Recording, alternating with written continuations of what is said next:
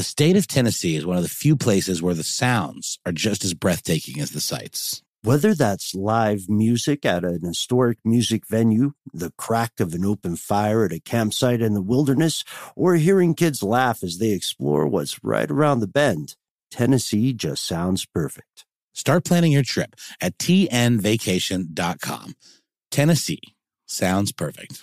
Whether this is her first Mother's Day or her 40th, she deserves more. Shop tons of stunning on-trend jewelry for every budget at Diamonds Direct. Diamond fashion jewelry, beautiful birthstones, everyday pearls starting at just $200. Commemorate the real loves of her life with a gorgeous pendant featuring the birthstone of the one who made her mom. This Mother's Day, Diamonds Direct is everything you need to say thank you. Diamonds Direct, your love, our passion. Online at diamondsdirect.com. Tired of not being able to get a hold of anyone when you have questions about your credit card? With 24/7 U.S.-based live customer service from Discover, everyone has the option to talk to a real person anytime, day or night. Yes, you heard that right. You can talk to a human on the Discover customer service team anytime. So the next time you have a question about your credit card, call 1-800-DISCOVER to get the service you deserve. Limitations apply. See terms at discover.com/credit card. Ridiculous History is a production of iHeartRadio.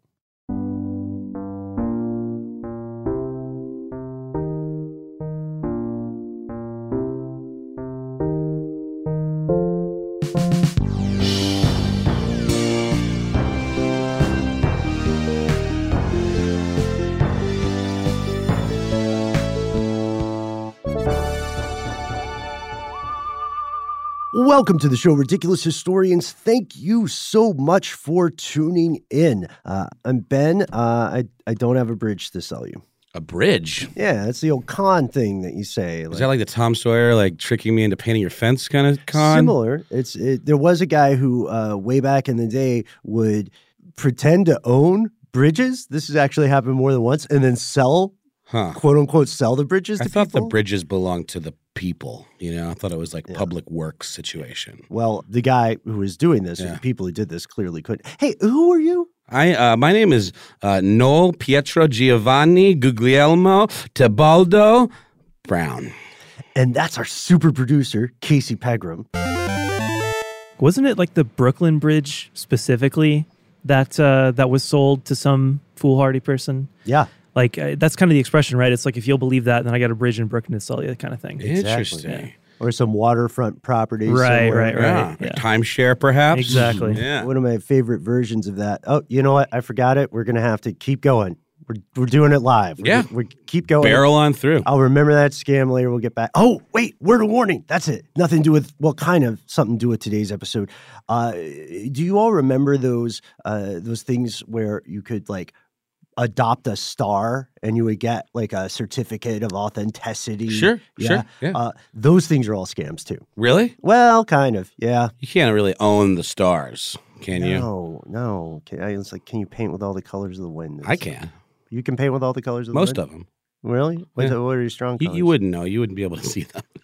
I'm glad that you're delighted to point out that I'm red, green, color. No, please, neg. No, more. I'm not negging. I love you with all my heart, Ben. You know this about me. But we are talking about cons today. True. And we are not diving into this alone, are we, Noel? No, we have an arbiter who's going to keep us from fighting over the colors of the wind.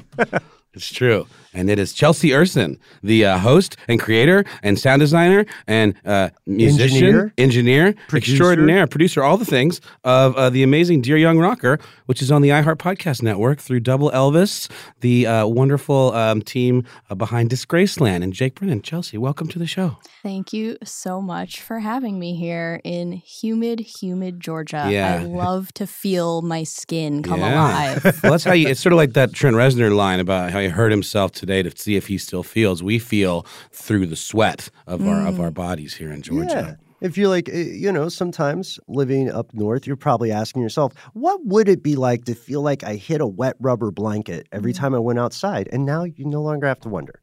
It's great. Yeah, it's like I can feel and smell myself in ways I haven't thought of since August. Not to mention, it is about tenfold here in this sweltering shipping container that we're sitting in right now. We are in the most humid room in the humid building in the humid town. It's true.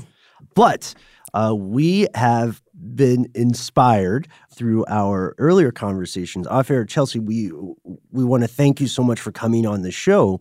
And we have been talking back and forth about what kind of story we wanted to examine in today's episode.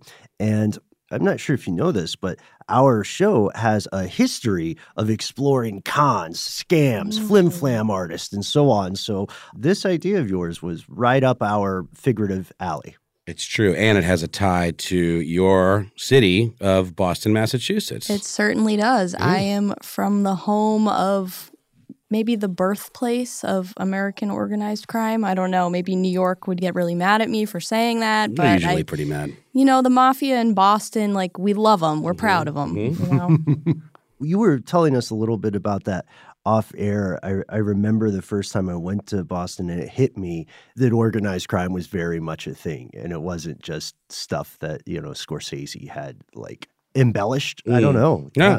No, it's true. And I guess what we're talking about today, it is organized crime. It's just a little bit like it's an organized crime enterprise of one, kind of, you know? Right. And this notion of a con artist, and I always was thinking like, it's confidence man, right? That's what it's short for. Yeah. And it literally, I mean, to correct me if I'm wrong, the superpower of a con artist is having unflappable confidence and being able to like gain your trust and convince you that he can do no wrong and just sell you a bill of goods, right? Absolutely. As I was researching all different financial schemes, I found the one thing in common with all these different people is that they really, really believe their lies, and that gets other people to believe their lies to the point where even when they get busted, the people they took advantage of are like, I still believe in you. You're still my hero. Exactly. It's amazing to have that self-esteem. I can't imagine what it's like.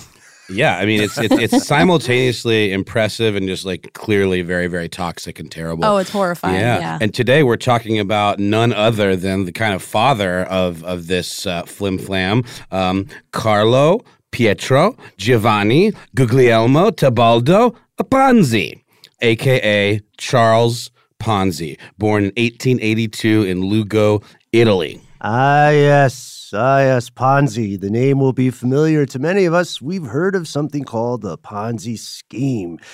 Charles, or Carlo, was Italian, right? And he was a swindler.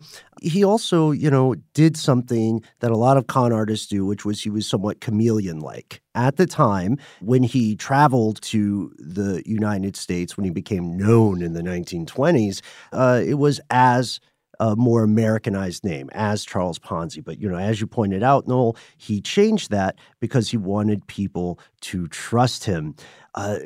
Charles Ponzi, I feel like almost like we're starting a roast. What to say about our good friend? So much to say. So much. His beginnings are interesting because he grew up like his family were considered some form of like gentry, like kind of nobility. Somewhat aristocratic. But they had sort of like used all their money up by the time he was of age. But his mother still, like, the phrase I used was spinning castles in the sky. Never heard that one before. Basically meaning living beyond their means and this idea of, we're still rich, we deserve this lifestyle. So he was raised with this entitlement that I think really carried over into that belief you're talking about, which is such an important quality that he had. And he's a really multifaceted character. We'll get into some of that. But yeah, so let's move on from kind of maybe when he immigrated to the U.S. 1903. Right. November 15th. Boston. I've had a lot of coffee today. So, yeah, he's on the SS Vancouver, and he has one of those. This is the thing. We don't know if we can trust this guy, but he has one of those very American dreamy stories.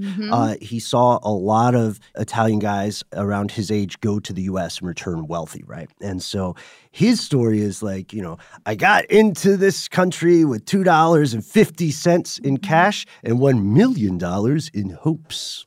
That's beautiful. If it's true, I believe the $1 million in hopes part, but How do you quantify? How do you put a dollar amount on hopes? I know, right? What price do you put on a dream? It's hard. Right?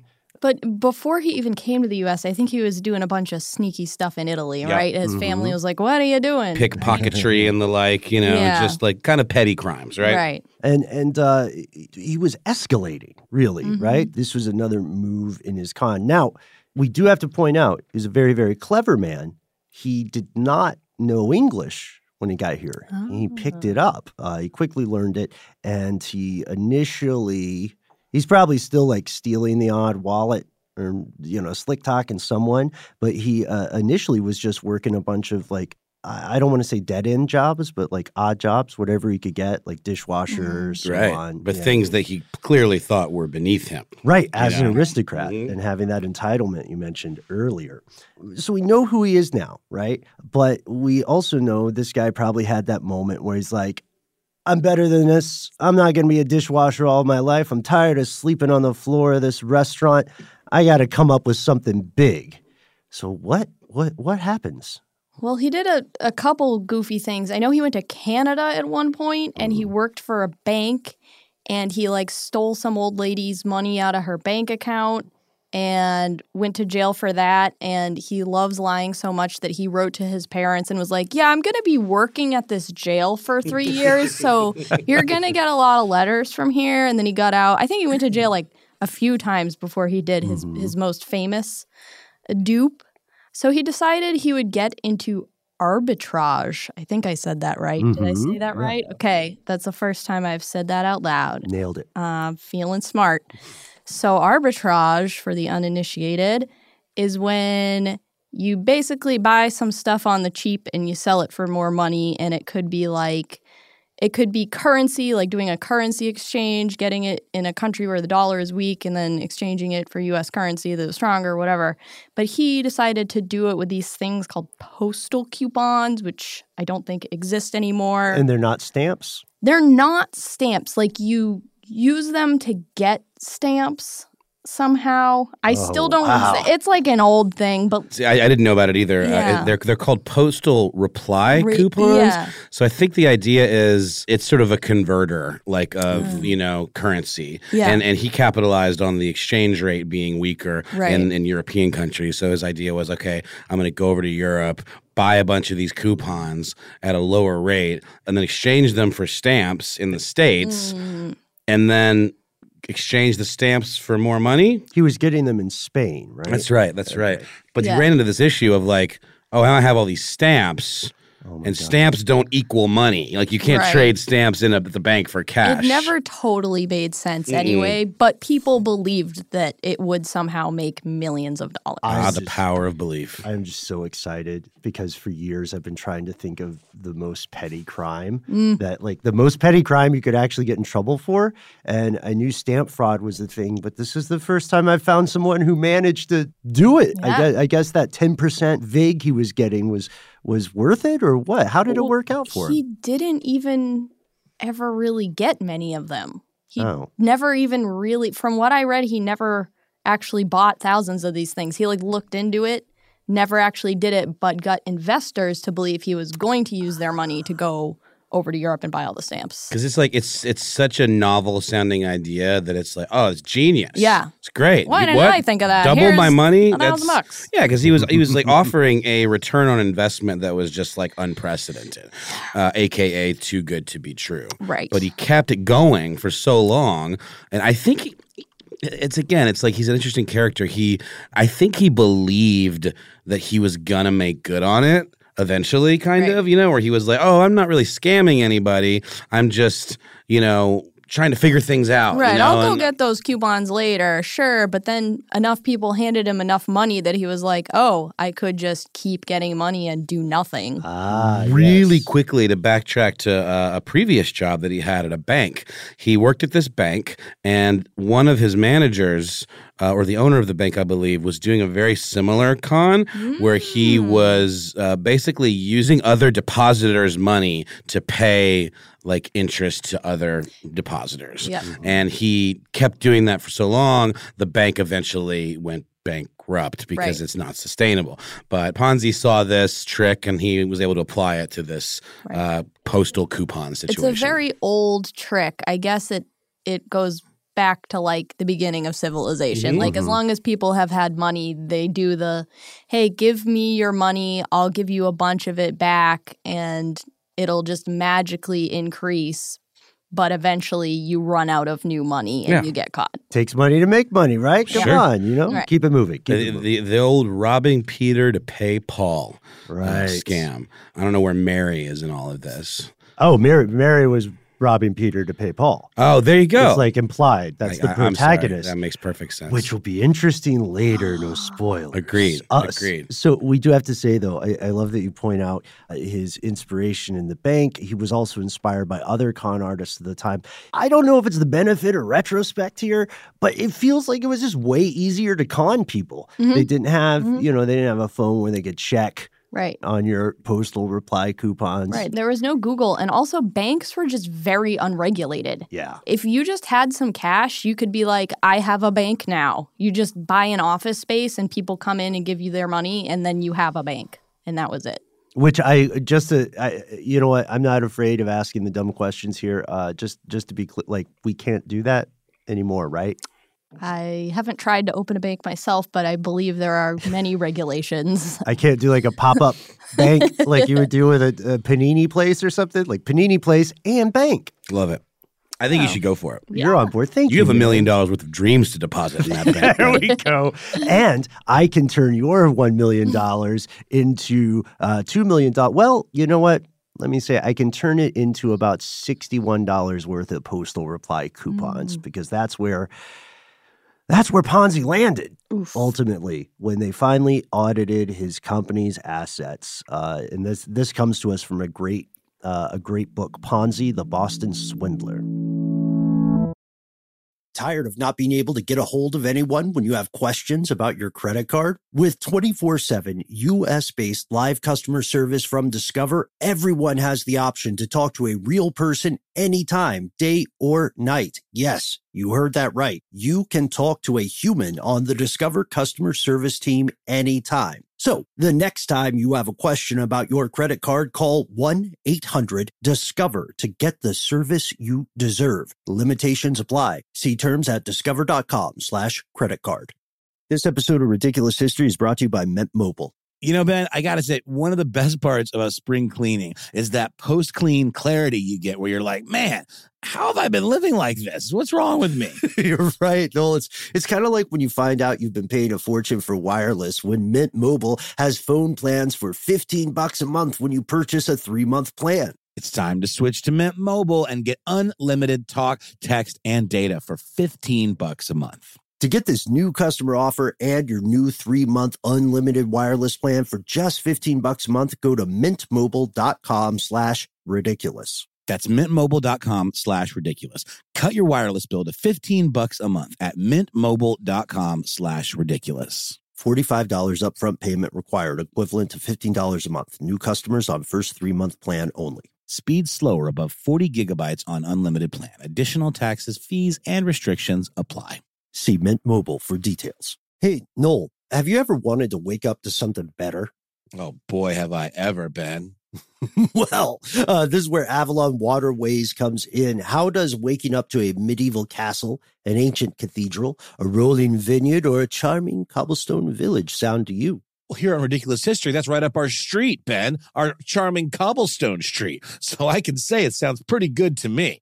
You're absolutely right, Noel. Avalon Waterways has redefined cruising in so many different ways. They've got the widest opening windows. They've got beds that face the passing scenery. So wherever you go, you have a front row seat to the views of the world. And not only do you wake up in the best staterooms in the entirety of the business, but you're waking up in a new port every day. You're right in the heart of these amazing historic cities. Ah, Ben, sign me up. Open your eyes to a better view and a different kind of cruising. One with smaller ships, bigger experiences, fewer people, and more of everything.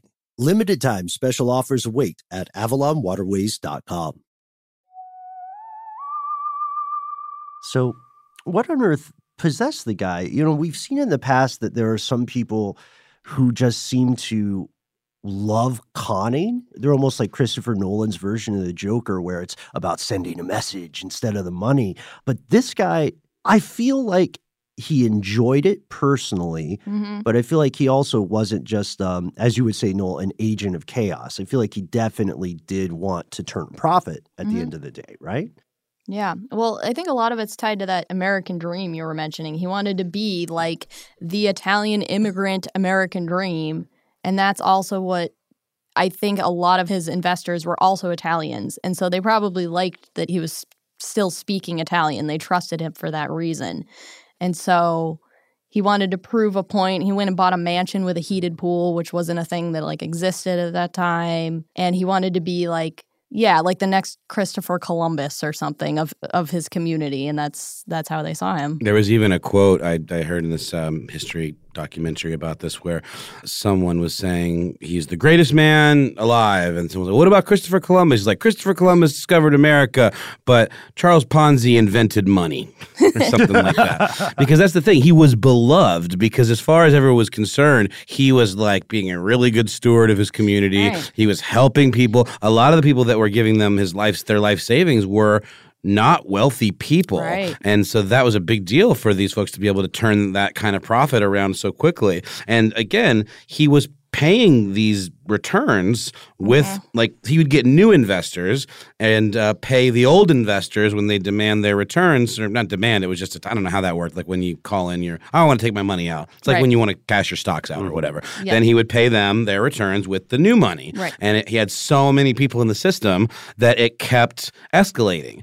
He ran this for about a year, and by the end of it, he had taken in around $20 million. Ben, should we inflation calculator that really quick? Why don't we? Let's see, 1920? Yes, sir. A drum roll. I'm going to imagine there's a drum roll here. Yeah. Yep. And the results are in. Thanks for that wonderful drum roll, Chelsea. $20 million in 1920 is equal to, this number is so big that it's kind of difficult to read. So give me a second. I'm just gonna figure this out right. $259 million. A little bit over that. A little bit over. 42 cents as well, if you're counting. Okay. Yeah, that's pretty wild. That's a lot. So, okay, we're getting a little ahead of ourselves because it took a little time for this scheme to kind of unravel. And a big part of what happened was one of his earliest investors was this furniture magnate. Maybe I'm giving him too much credit there. Furniture dealer, let's call him. Salesman. Yes, entrepreneur. Furniture guy. Joseph Daniels.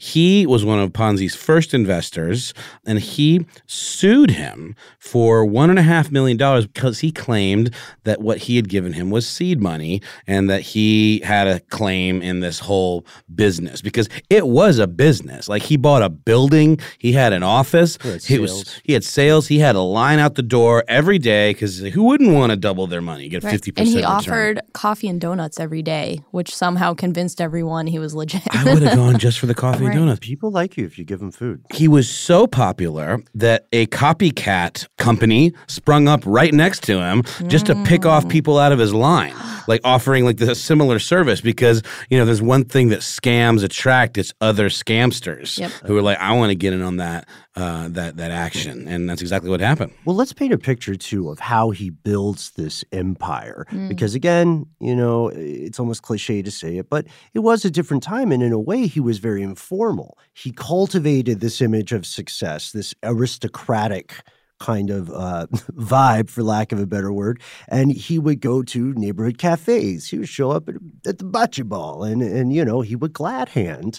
And he would always be kind of White Rabbit, Alice in Wonderland style, in a little bit of a hurry. And he would be your friendly guy who was good with money, who could give you a little advice, you know, for free, just like, hey, here's what I would do. I got some big opportunity. You know, I could help you out if you want. Oh, shucks, though. I got to go meet a client. How about I come back next Thursday? And in the meantime, tell your mother I said hi. You know, how's she doing? She good? And then he would come back. And so he built this rapport because people didn't originally feel like they were working with an investor. They felt like they were working with their friend who was good at investment, right? And then once that expands to the building, once that expands to this sales associate operation, you know, at some point, most of the actual investment pitches that were happening in the Ponzi scheme were by people he had trained and not himself. And he was giving them a 10% commission when they had more people. And then those sales agents would recruit people they called sub-agents. And those sub-agents got a 5% commission. Right, just like a kickback in any nice mafia family. Well, that's how you do it if you're going to do it right. You know, kickback's got to go all around so people watch your back, so no one's like ratting out on you, right? Because everyone's got to get their little taste. But again, like from the start, all of this was based on this unflappable kind of confidence that the guy had. He always wore nice suits, even if he couldn't really afford it. He would make it happen, and it was all about the optics of like, look at me, I'm an upstanding business person. Listen to this pitch. It's the deal of a lifetime. You'd be stupid if you didn't do it. And people went for it, and he really built it into this crazy critical mass that was going to come screeching to an absolute halt. Yeah, by the time this Daniels lawsuit comes into play, Ponzi has a mansion. He's got servants. He's got some dope cars. We haven't talked about his wife yet, have we? No, we haven't talked about Rose, and we really should. We really should, because she was not so into this this bougie lifestyle. She wanted a little bit more of the simple life, and he even had to take it down a peg from what he originally wanted, like mansion style, because she was like, you know, I don't really need, you know, the 10-story. Let's go with like the 5-story. Isn't just 12 rooms enough? Yeah, exactly. I don't know why I'm shaking my hand. Just 2 servants. Don't need a whole team of servants, but it wasn't really her thing. But she really loved the guy, and she stood by him even when we get into some of the kind of the fall from grace kind of story that's coming up. Yeah, and I guess she gave him $800 of her own money, too. That makes her complicit, kind of, right? Like, if your husband's rich, shouldn't you not have to give him any money? I don't know, but hey. Yeah, maybe. I mean, you know, every relationship is its own country, so we can't really judge too harshly. So we know that in July, he was also getting a lot of press, right, in 1920. He got some good press, and he really worked that PR magic. He did, you know, like the coffee and donuts and the, hey, how's your mom, whatever.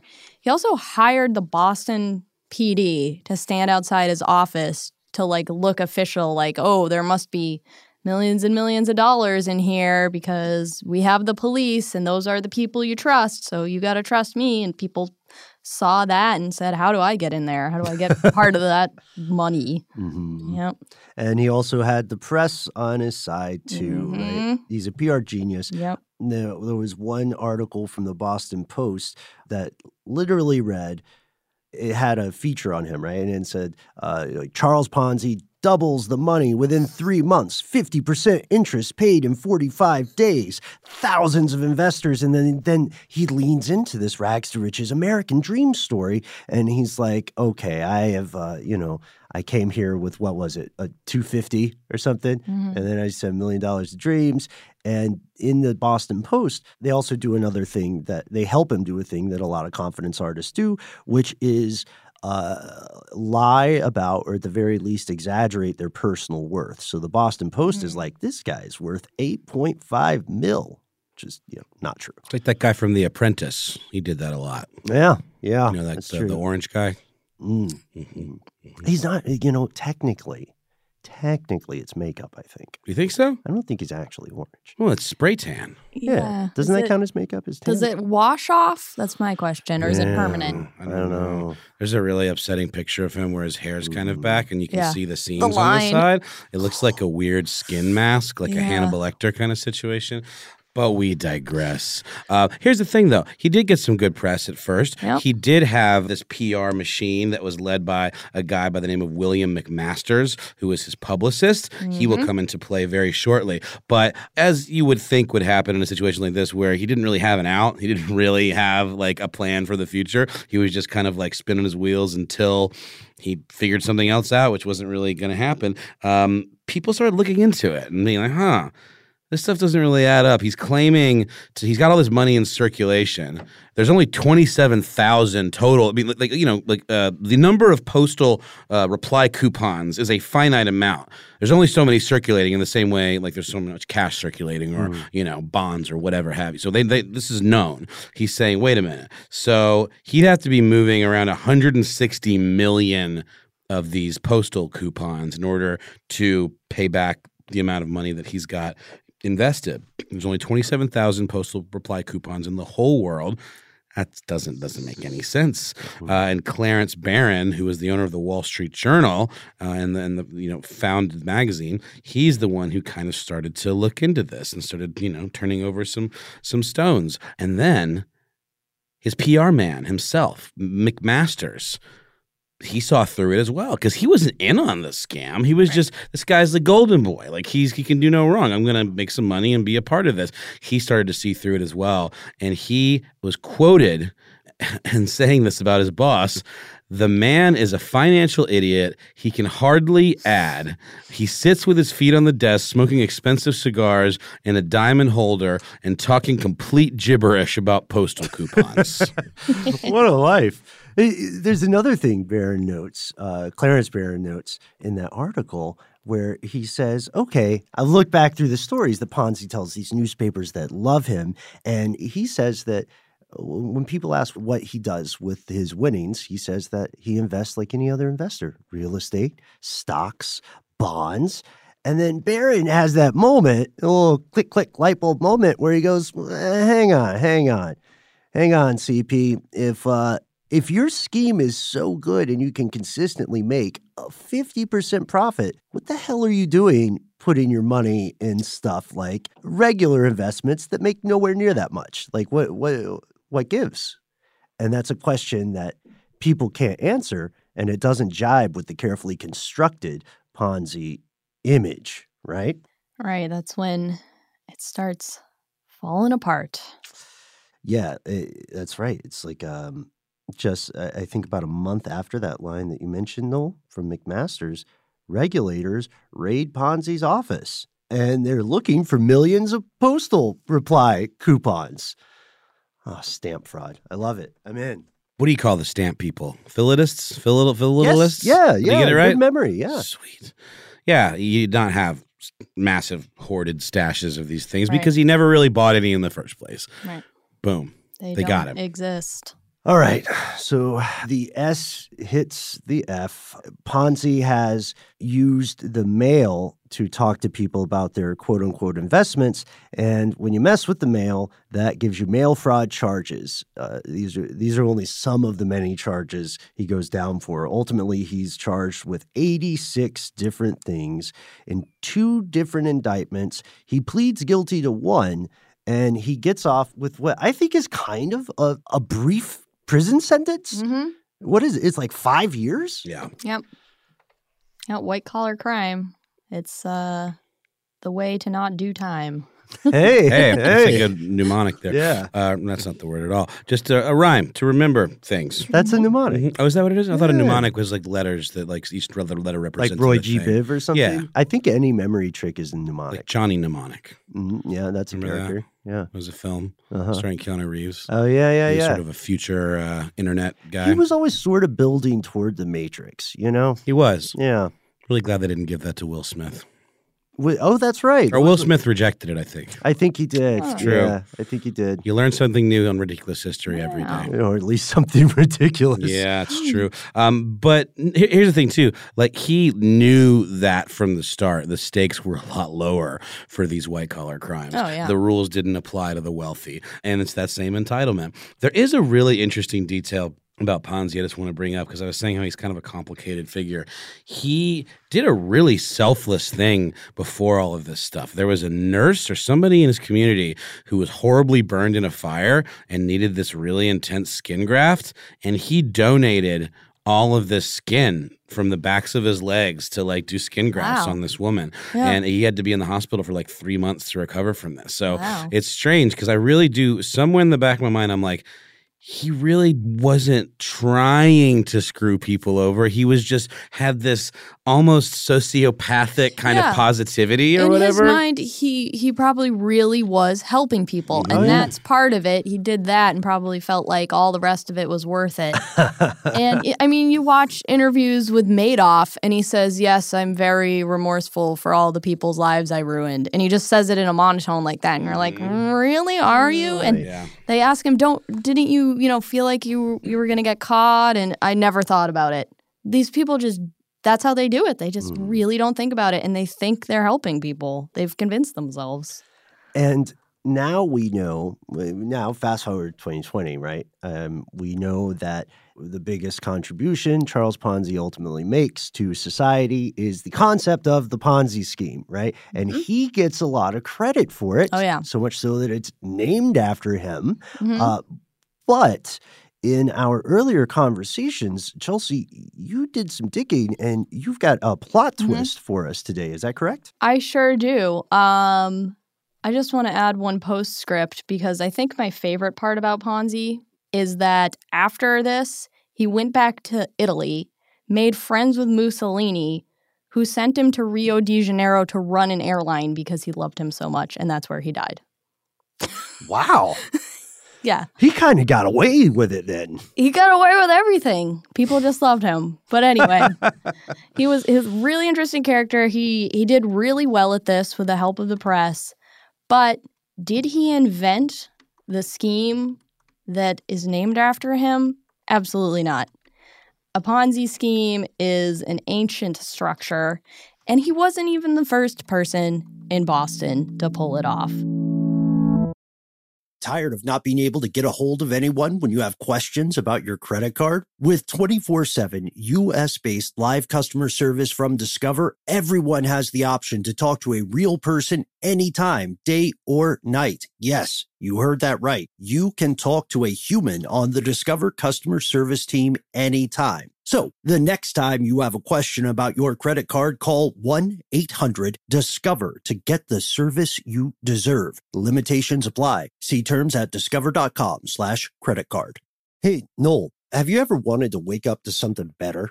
Oh, boy, have I ever been.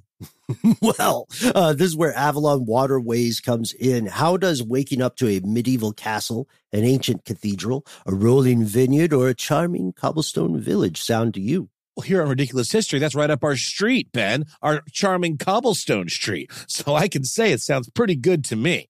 You're absolutely right, Noel. Avalon Waterways has redefined cruising in so many different ways. They've got the widest opening windows. They've got beds that face the passing scenery. So wherever you go, you have a front row seat to the views of the world. And not only do you wake up in the best staterooms in the entirety of the business, but you're waking up in a new port every day, right in the heart of these amazing historic cities. Ah, Ben, sign me up. Open your eyes to a better view and a different kind of cruising. One with smaller ships, bigger experiences, fewer people, and more of everything.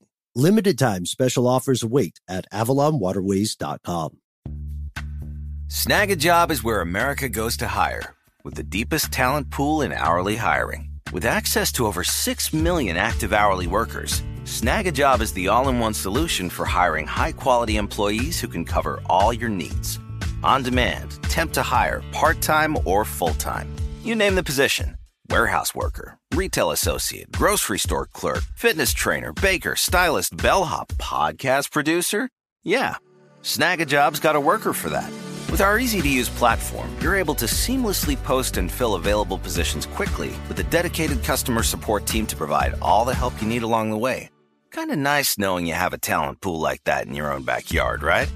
Snag a Job is the partner you need to keep your business running smoothly. So visit snagajob.com or text snag to 242424 to talk to an expert. Snagajob.com, where America goes to hire.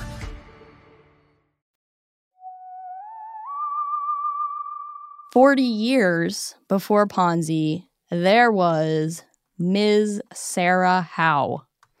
She is just as interesting as Ponzi, if not way more for other bizarre reasons. So she like Ponzi, she targeted a group of people, a minority. Instead of Italian American immigrants, it was single women. Because in the 1800s, women couldn't really do anything with their money. If they were married or they were still living with their father, those men would take their money and do whatever they wanted with it. But if they were a single woman, they owned their own money, but they couldn't start a business. They couldn't really do much. The only thing they could do is put their money in a bank. And so actually, at that time, most of the shareholders in the country were women, strangely, because that's like the one thing they could do is like sit at home and invest, I guess. So these women were referred to as unprotected females. And Sarah Howe was one of these people. She was divorced. And she had been working as a fortune teller, and she decided to just start the first bank for women in Boston. And she called it the Ladies Deposit Company. I think the tagline was like a bank run by women for women or something like that. Pretty inspiring, right? If you're the target demo, you're reading this at home, you're thinking, finally, because the patriarchy is terrible. Right. Most banks wouldn't accept unprotected women's money because it was in small amounts. They were like, this is worthless. And she said, here I am. I'm going to help you invest your money. And in a few months, I will double it for you. And her reason for doubling the money wasn't buying stamps or anything weird. It was... Well, it's actually even weirder. She said that a Quaker charity wanted to help single women and was just going to like give them money for putting their money in the bank. It really was founded on absolutely nothing. But again, there was no regulation. She just could open a bank by herself. I'm telling you guys, Panini Bank pop-up. Get in on the ground floor. We do accept payments in postal reply coupons. But yeah, you're right. And it's interesting because there's such an exploitation of desperate times here that very weird explanation doesn't give people pause. No one stops to say, hey, if this Quaker organization or these people are so great, why don't they just give people money? Right. And I can see how it's kind of spun as like maybe we're advancing equality or something, but it already feels convoluted. You know, You would feel like philanthropists, if they're doing something for charity, wouldn't it be a little more like a traditional charity? Well, the thing, too, is like she immediately drew people's attention because what she was doing was so radical. And so she got a lot of pretty nasty press around her. There was a headline, I believe, in the Boston Herald. The headline was Mrs. Howe's Unsavory Record. Right. And God forbid, claimed that she was born out of wedlock and ran away at the age of 15 to marry a, quote, Indian physician who, this is really offensive, you guys, I'm going to say it because I think it really paints a picture of the time, who was referred to as her, quote, dark-skinned Othello. Just really muckrakey type garbage, you know, and it wasn't because they thought she was doing anything illegal. Right. It was just because she was a woman who dared to be successful and to provide a service that women needed. But that's what makes her story all the more upsetting because she really was being completely duplicitous and like conning these people who were in need, who were looking to her, like her own people, like, you know, who she should have been protecting, right? Right. Women from all over the country were sending her money. She even opened a second branch in New Bedford. She wanted to open more offices in New York. And she probably could have gotten to that point if the press hadn't been so suspicious of her from the beginning. I mean, the fortune teller thing, yes, but also... yeah, she's just a single woman, a divorced single woman, and even worse, someone who was married to someone who wasn't white. So that's very, very suspicious. If that was even true, we don't know much about her. But yeah, the press was really on to her immediately, and they tried really hard to get into her bank and interview her, but she wouldn't allow a man even in the lobby. And so reporters were dressing up as women to try to get in and talk to her.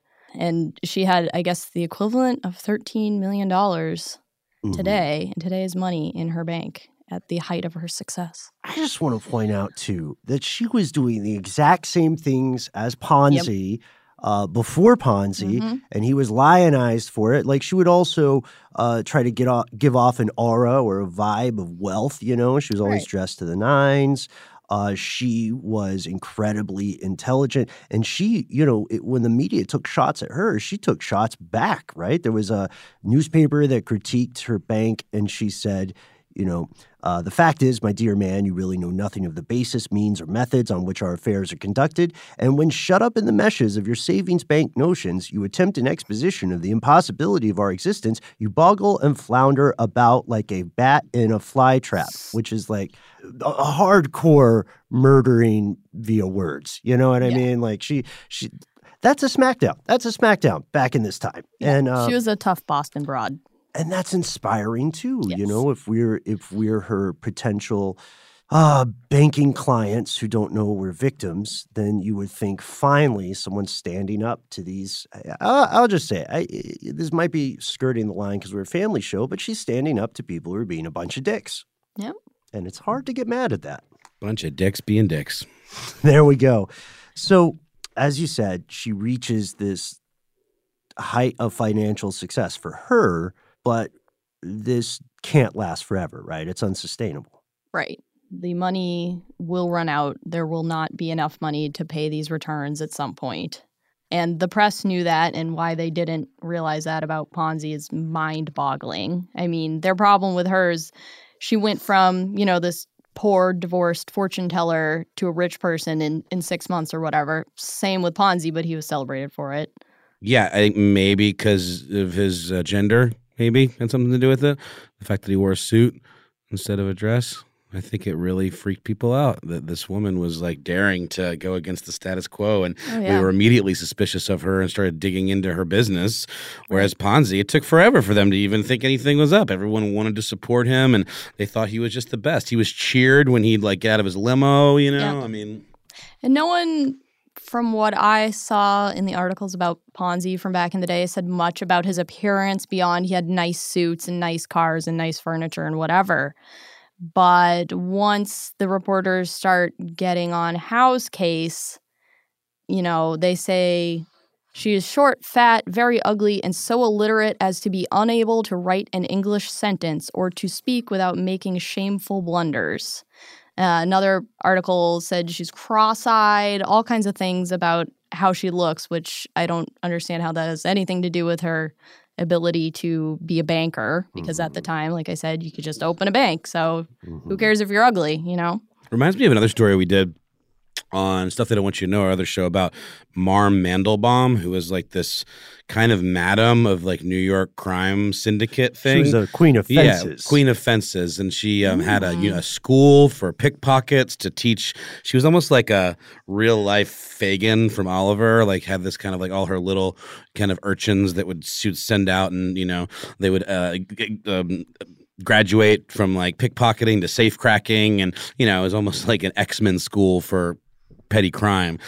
But she was bashed in the press in that same way, and they took pot shots at her appearance and stuff like that. And it was just really interesting the way the press was so gross and cruel back in those days. I mean, not that it's not today. I was going to but say, it'd be nice if it were past tense, right? Yeah. Right. But we still see this now. And Chelsea, you shared some fantastic research with us from historian Robin Holsart, who talks about the weird amnesia that our culture has about Sarah Howe. Because if we're looking at it, it should be called a Howe scheme, right? And Absolutely. not a Ponzi scheme. Yeah.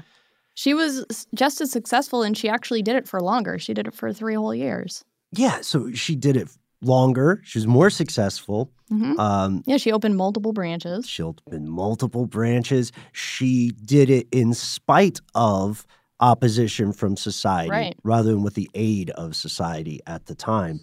So what happens to what happens to her at the end? What would we call her legacy? What do we? I mean, we know so little about her early life for sure. Right. Does she fade out of history? Does she? I don't know exactly about her death, but I do know, like Ponzi, she went to prison for not very long, 3 years. And 3 years later, when she got out, she started another bank, the Women's Bank, and did the same thing. And she did that for 2 more years. How she was allowed to do that, I really do not understand. It's in the same town, and as far as I know, she didn't change her name or anything. So she didn't learn her lesson. Like all Ponzi scheme people, she probably had no remorse and honestly felt like she was helping women with this. Eventually, she got caught again, and then she went back to her earlier scheme of fortune telling. I mean, maybe she actually was clairvoyant and that wasn't a scheme, but I think she was probably still swindling people, but using the same skills. Reading people, appealing to their emotions, getting them to trust her, and predicting probably things like you're going to make $1 million someday or whatever. Yeah, people like that kind of fortune. You know what Right. I mean? And people are sort of paying for the feeling of success, you know? They want that $1 million worth of dreams. You know, it's funny. We did an episode not too long ago about Houdini and how every city he would go to, he would like basically out these mediums and like these, fake clairvoyants. And he had a woman that worked for him, who the episode was about, who was kind of his like detective, who would go secretly to the towns before he got there and, pose as like a person getting a reading. She did the real work. And she did all the legwork to figure out the tricks they were using. And then at his show, he would call them out. Like his mother had passed, and there was a period where he really believed in psychic abilities. And then when he realized it was all, a scam, it really offended him on a very like personal level. Yeah. So he took it as this like cause to like, I'm going to expose all of you frauds. Pretty interesting. So it probably would have been right around that time. So with this in mind, Chelsea, what do you think we should do in the modern day when we hear people refer to these kinds of scams as Ponzi schemes? I have to be honest, I am to a degree defending the legacy of Sarah Howe, but we do have to admit, she's technically she's an antagonist technically, right? Because she didn't actually help these people. Right. Though she may have inspired them. But where does this leave us? Are we and all our fellow listeners going to be the people at house parties when we hear the phrase Ponzi scheme? Are we going to be the actualies? And Yeah, well, there's this feeling that, in any area, there's always the man who's the symbol for greatness in achieving whatever it was. And then there's always some unsung woman who did it first and wasn't recognized and was torn to shreds in the press. But maybe that's good because people don't assume women are going to pull off great things, even great crimes. They don't assume a woman will take advantage of trust in this way. We think of women as more trustworthy, right? So maybe in honor of all of the women out there starting their own Ponzi schemes right now, we keep Sarah Howe on the down low and let them, get that heated pool for a little while. I think that's a pretty solid takeaway for this Beautiful. episode. Beautiful. Yeah. Thank you so much for coming on this show. Now, I'm going to admit it. I thought Ponzi was the Ponzi scheme originator. Yeah. No, this is new information. You went down like a Wikipedia rabbit hole and came up with some gold. He has a more fun name, too. So He does. I get so that. So much is in a name. And speaking of names, I want to shout out one more time your podcast, Dear Young Rocker. Could you share with our fellow listeners the best way to find the show? Well, it's available on all the podcast places, including the iHeartRadio app. You knew that. Yes, and there is a DearYoungRocker.com website that has lots of fun pictures and more information about me and all the episodes. So check that one out. And I'm also on Instagram at DearYoungRocker. Yeah, please do check it out. It's a really great show. Very much kind of a personal memoir almost of like your current self talking to your younger self about how to kind of navigate all the crazy emotions and trials and tribulations of being kind of an outsider in high school and sort of coming into your own as a creative person and as a human adult. Yeah, for, anyone who's ever felt like a weirdo, it's for you. But don't take our word for it. Check it out today. Don't delay. While you're on the internet, befriending Chelsea and following Dear Young Rocker, you can also check out my trusty co-host and I as individuals on our own versions of Ponzi schemes, social media. I'm at Ben Bolin on Instagram and at Ben Bolin HSW on Twitter. You can find me exclusively on Instagram at HowNowNoelBrown. Big thanks to Chelsea for being our guest today. Thank you so much. Yeah. This was a pleasure. Great. Huge thanks to super producer Casey Pegram for always being our Huckleberry, our main guy. Big thanks to Christopher Hasiotis here in spirit, as always. Jonathan Strickland, the notorious Quizster, and also a person of interest who may have been doing some schemes like this in his time away from the show. Who knows? It feels like classic Strick. It really I think does. I told you this before. He's a real but sketchy in character. A D&D alignment, he would be lawful evil. Mm. So he is a stickler for rules and technicalities. Why do I feel like I'm warning you about this guy? Watch out for him. Oh, gosh. We also want to thank, of course, Gabe, who is going to be appearing on the show. We've got some more special guests lined up, and we want to hear from you in the meantime. What is your favorite villain that has been forgotten by history? What's the most ridiculous con you've heard of? You can find us on Instagram, Facebook, Twitter, wherever, and tell us about it. Heck, what's your favorite con episode we've done here on this show? I feel like we've been doing a ton of them lately. We had that Diamond Con. I think recently. we actually did an episode on the guy who sold the Brooklyn Bridge. Did we really? George Parker, I think we did. Oh, how do I not remember this? I don't know, man. What kind of con can you get away with in 2020? I'm slipping here. Oh, I don't know. Maybe something Corona based, probably. Something social media based. You get Yeah. enough followers, get Yeah. people to think you're, a sheik or something. I guess this has recently happened. Uh-huh. You just kind of put on the costume and people will let you into their exclusive hotels and parties and on their jets. Nice. Yeah. Nice. I almost want to cut that part out so we can try it before people learn about it. But in the meantime, tune in for our next show where we'll have more strange tales, ridiculous. Noel, you're so much better at ending the show. Am I? Yeah, I think so. Oh, thanks, bud. I appreciate the vote of confidence. I just usually say we'll see you next time, folks.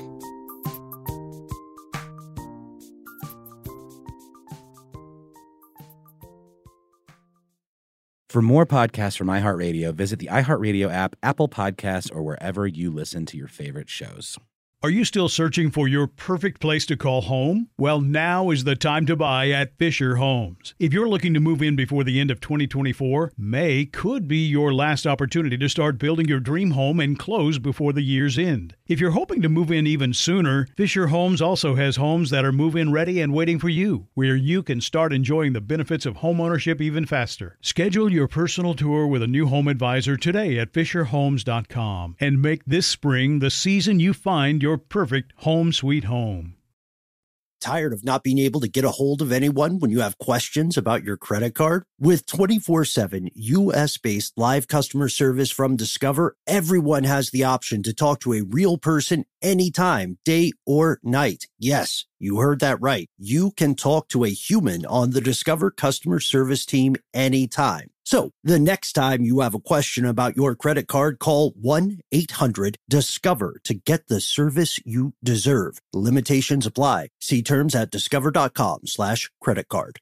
This episode of Ridiculous History is brought to you by Avalon Waterways. Ben, are you in major need of a vacation right now? Noel, you're a mind reader. I am, and aren't we all? We are. While cruising remains popular, there's something big happening in the industry, and that is, my friend, smaller ships. True story. The intimate ships of Avalon Waterways can go where the big ships can only dream, through winding passageways of rolling vineyards and castled hills into the heart of timeless cities and storybook villages. That sounds like a delight. See how Avalon's smaller ships promise greater discoveries, fewer people, and more of everything. Limited time special offers await at AvalonWaterways.com.